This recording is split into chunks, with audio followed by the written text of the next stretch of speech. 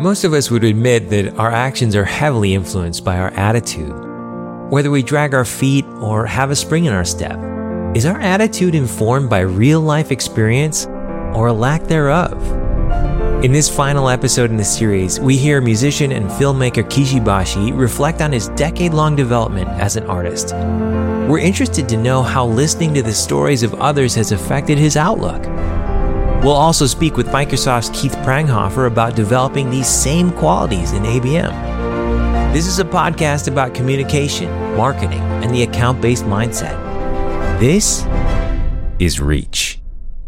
Well, thanks so much for joining us today on our final episode exploring the mindsets of empathy and relevance. My name is Hiromi, and I'm joined today by CEO and agency founder Jason Thorgerson. Welcome. Glad to have you. And Chief Creative Officer Garrett Krinsky. I'm excited about today.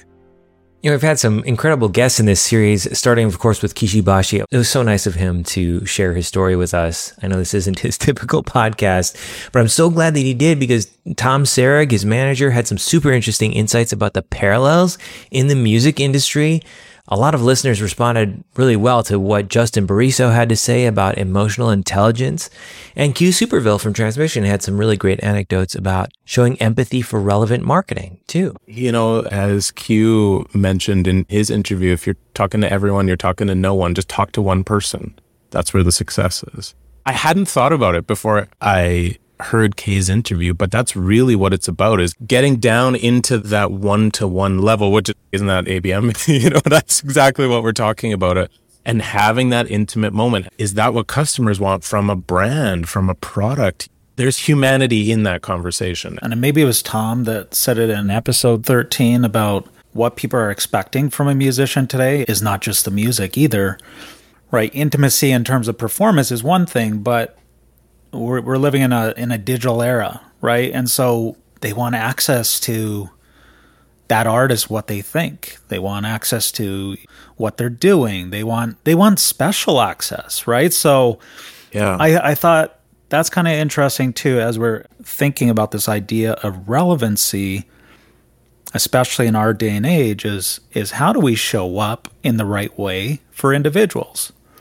Even the content that's put out, does it look authentic or does it look too polished? You know, like we see what performs better actually is content that's not cut up all beautifully. These should be candid conversations. How do people see more of us? They should see that through our mistakes. And that's what people are drawn to. So I think that is a way of showing up in a relevant way because that's what people expect. I suppose that can be an adjustment for ourselves too, as we maybe reconsider our personal or corporate brand to consider less of our own image and more of the value that we bring to others. Kay told me when we were talking that he felt those growing pains personally.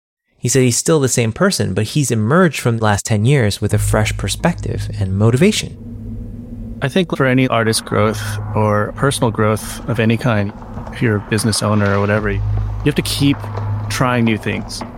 Because I'm of the philosophy that if you do something for several years, you're going to be good at it enough to the point that it could be a part of your career.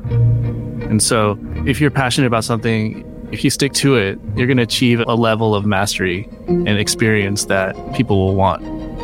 And so with documentary filmmaking, you know, this is my first foray. And in the beginning, I was really bad at interviewing people, and I was not a very articulate person. And not a documentarian, you know. I've been pretty involved in my music videos, and I love animation. I've directed some animation before. But just a history doc by itself is difficult to get into. You know, you have to be in a certain mindset. The program is a collaboration between the council on... If it includes music, I feel like it makes it easier. So I guess like the idea of song film, it's like a new medium that I'm trying to create here. So it's about music and history together. It's tricky because is it a music documentary or is it a history documentary or is it something, you know, it's a social documentary? And I think it's all three. I'm making an album. And with it comes the story. A story without an ending. It's not about being angry about the past or being disillusioned. It's about cherishing your humanity and really getting to the root of what caused these problems, to understand them, and then to move on and to unify it. Whatever you do has to come from a place of love. At the end of the day, You should be able to forgive one another and just move on and then do the best to protect everybody. In the past 5 years, after making this movie, Omoyari, I'm just like way more woke than I was before. Because I've been studying racism and marginalization for like the past 4 years, like pretty heavily. And so I'm a more mature artist, more accountable myself. I'm still the same person. I'm curious to see how it will affect me. I'm definitely less selfish, I think. I think I used to be making music about anything I wanted. Now I understand I have a bigger responsibility. So I'm a little more emotionally mature these days.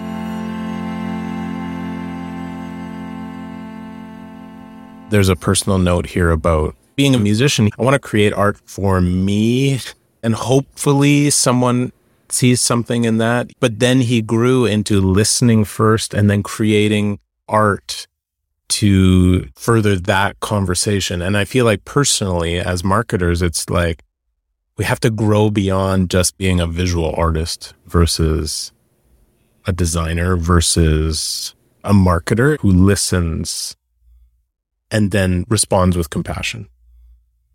And maybe to me, that's the growth trajectory. Personally, I think coming from art direction and creative direction towards crafting things that resonate and that show empathy. Yeah, that is a universally crucial transition that I think every designer needs to submit to. You know, you start with that motivation to express yourself, but eventually you really need to let go of your personal motivations and absorb the motivation of your client. I feel like too, the challenge as a creative is having ideas and coming to a client with an idea versus developing something after you listen. Like I'm guilty of this all the time.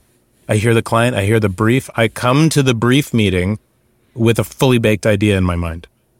Mm-hmm. And then how do I fit what they're saying into my fully baked idea? You know? Yeah. Do you think that comes from seeing a repeating pattern though of needs over time and then developing a kind of knee-jerk reaction or assumption based on that past experience? Because a part of that is actually taught, right? And we're always looking for ways to apply frameworks to problems, marketing mix, 4 Ps, whatever, right? Maybe we have like this overarching framework that we know it's going to connect with most of our target audience. But this framework of the 4 Ps of product, price, promotion, partnership, that was back in the 40s that this framework was developed. Now personalization is there.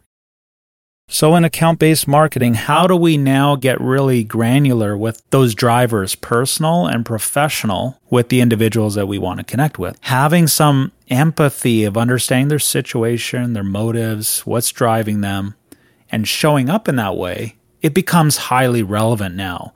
We've taken this story that connects with a broader audience and now made it just for them. Yeah, so let's try to resolve a few of these lingering questions about applying these principles in an account-based environment specifically.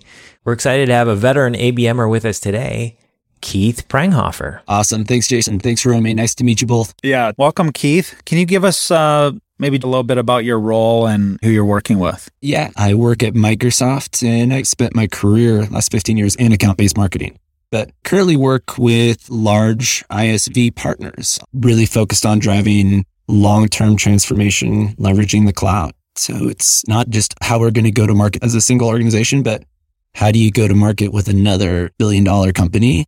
It's a lot of fun. Very cool. How'd you get into account-based marketing specifically? Like, where did that journey start? Yeah. At Microsoft, I led field marketing for a consulting services business. And you think about where ABM really originated from, was back in the consulting world, and a need to know their customers deeper and be able to build a broader portfolio of business. So that's how I got connected into it through the IT Services Marketing Association, or ITSMA, about 12 years ago. And then it's moved into product and now into partnerships. So now you're ISV, help our listeners. What does that stand for? Independent software vendors. Okay. So I guess Microsoft's an ISV. If you have a SaaS solution running up in the cloud, you can be an ISV. Got it.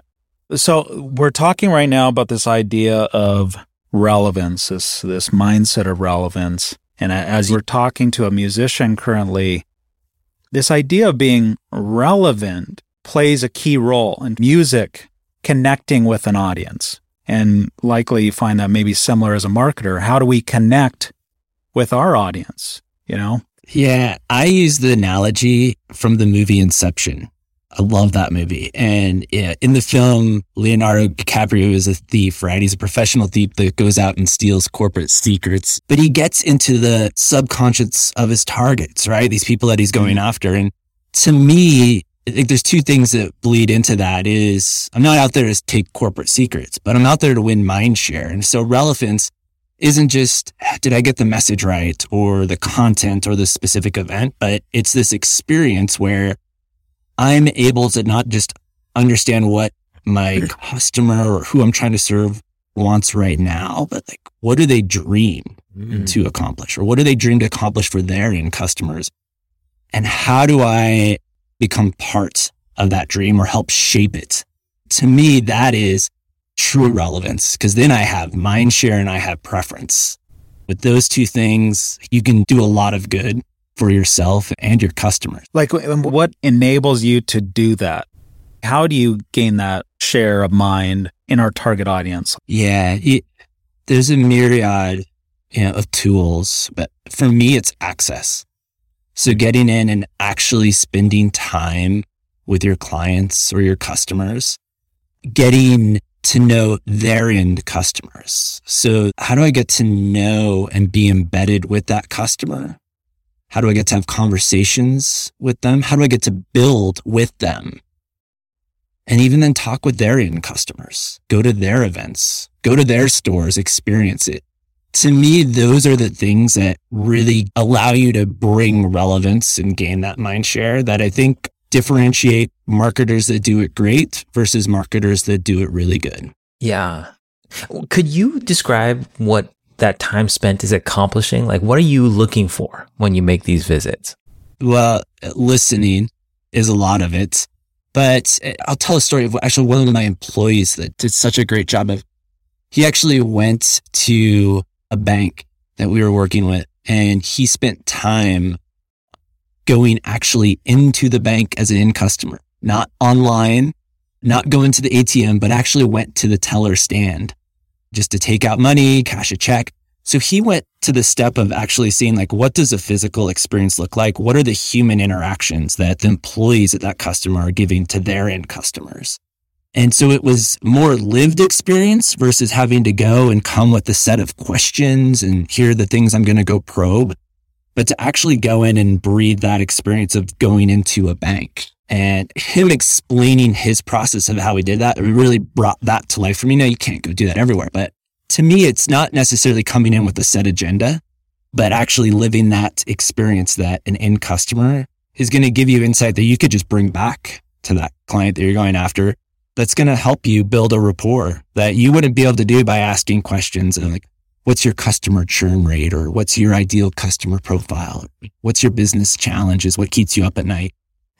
Actually coming in and saying, hey, like, this is how I felt coming into your bank, right? Whether that was good or bad is going to unlock new conversations where you get to just listen and explore. So go experience how that brand shows up in the market. Yeah, I love that, because it's like, how do you stay relevant in the minds of your audience?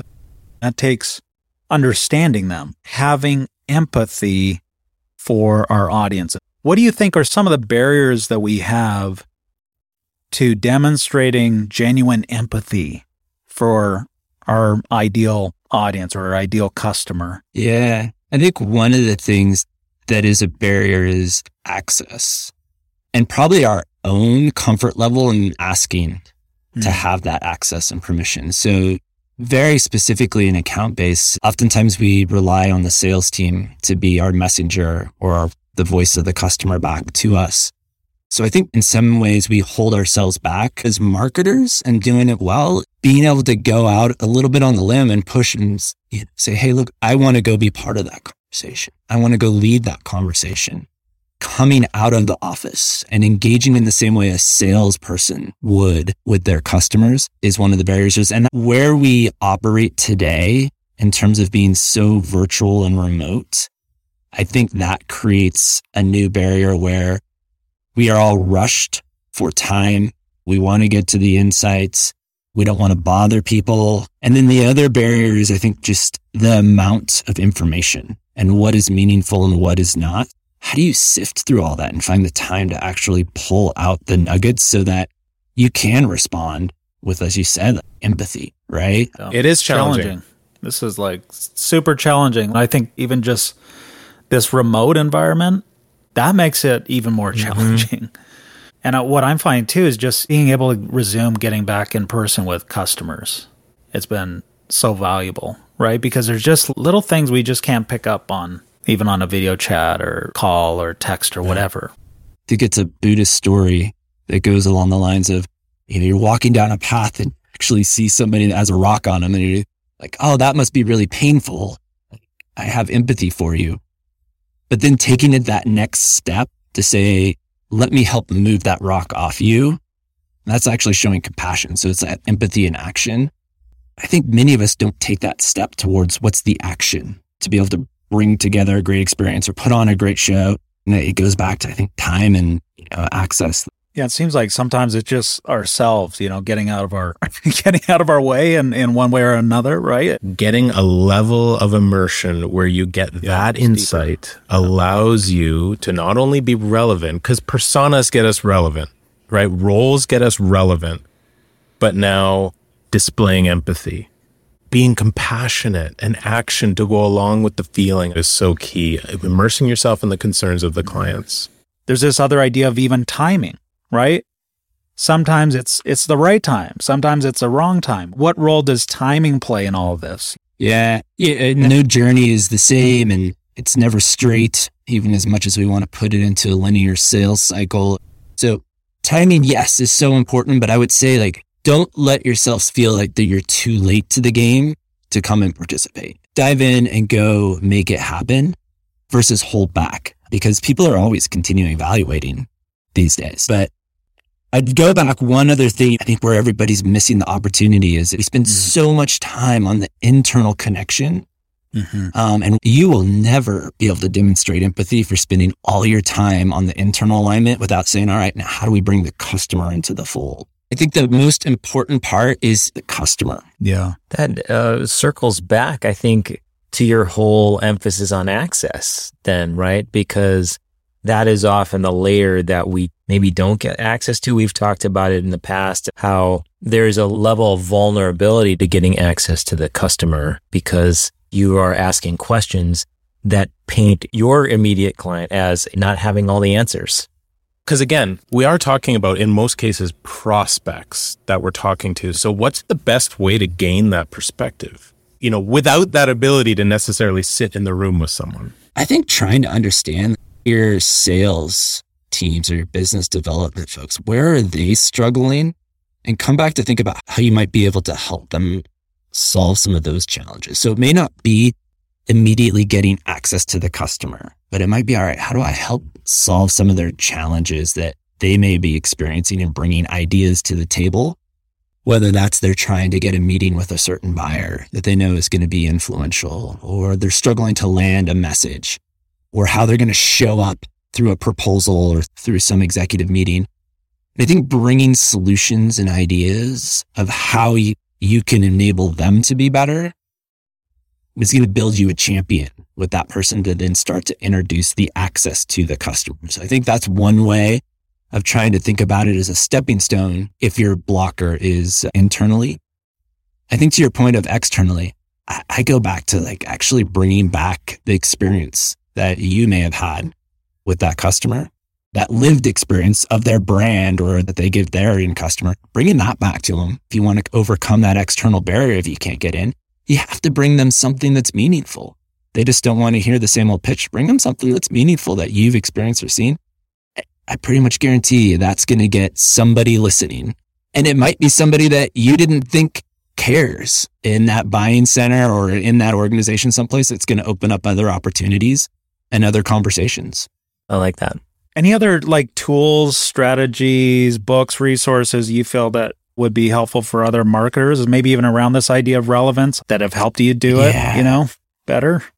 I think for me, it's building the network and having conversations with peers in your industry or your function, and spending the time to do that, learning from others, even reading with my kids. To me, as I try to teach my kids, I realize there's something I can take out of that, right? And you think about relevance and how you have to bubble down what can be really complex topics into something that a child can understand. Spending it with my kids, like I'm learning a lot just through them. And it's really today where I learn the most.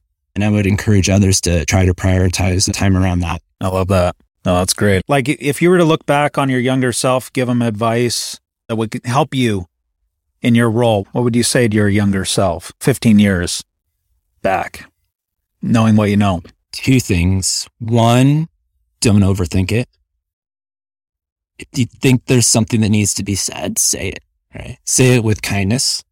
Say it with empathy and compassion. But say it. Don't overthink it. And then the second thing is oftentimes we go through life and we have experiences and we think something went wrong or we didn't show up our best. And we tell this story to ourselves of, I could have done it better this way, or I really upset that person.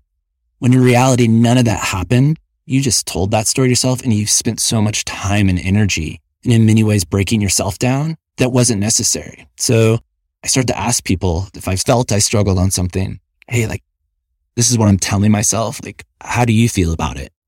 And 99% of the time, that's not what happened. And it happened on a partner call that I was on 3 weeks ago, where I'd said something I thought, that wasn't the right thing to say. I think I've derailed this meeting. And I followed back up with our development manager. His response was, that was awesome. It was a great call. We're moving things forward. And even though it was just 30 minutes, I created all this stress and anxiety for myself that wasn't needed and all that energy gone. So those are the 2 things. Don't overthink it. Don't let your own mind get in the way and create stories that aren't there. So I think Keith mentioned it best when he talked about access. And to me, access is the challenge. Yeah. And so as a big takeaway, this is the honest discussion with our clients. How much access can we get? And then we can set an expectation for what this thing is actually going to do. So that's the key to me, is understanding how much access we can have, gaining that access, getting what we need from it, and then building around that in our messaging, in our content, in our craft, in the pieces we put out into the world. Yeah, there's a challenge in terms of gaining access to maybe key decision makers, influencers that affect a company decision. But there's also this challenge of access to the actual customer as well. And so a lot of times we may be relying on the insights provided by maybe tools. We may be relying on insights provided by the front line, maybe they're field marketers, maybe they're sales executives, etc., which are all beneficial. But can we go that extra step and put ourselves there? I think a common tenet through this entire discussion is this idea of being consultative, right, in their approach. And that's really, one, being an expert, but it's also kind of taking that listening position, identifying truly what that problem is before presenting, as we've discussed, a solution. So can we go that extra step? If at all possible, we should, because we're going to have the most relevant, empathetic communication possible.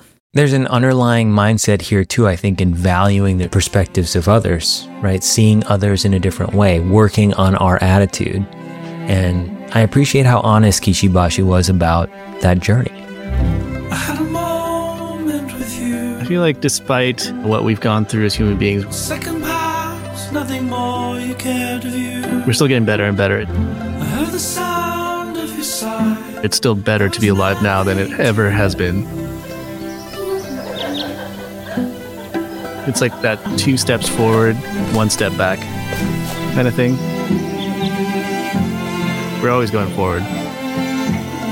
So let's just keep staying positive and do everything from a place of love. I think we'll be headed in the right direction. Thanks again to Kishi Bashi for providing the story for this series. If you want to learn more about his new documentary, Omoriari, visit OMOIYARI.songfilm.com. We'd also like to thank our friends over at Ikigai Stories for collaborating with us on this piece. If you like inspiring stories that highlight the journey toward purpose, visit ikigilab.co. I've thrown some hard URLs at you there. We'll have links in the show notes. You know, we've talked at length in this series about the need to really listen to our audience, but how do we get them talking? In our next series, we're going to take a journey to the future with education platform founder Chris Do, who's going to talk to us about the value of involvement. We'll hear from neuroscience researchers, authors, experts in Socratic reasoning, and yes, marketers on how to guide meaningful conversations to favorable outcomes. You're going to want to hit that subscribe button because we want you with us next time on Reach.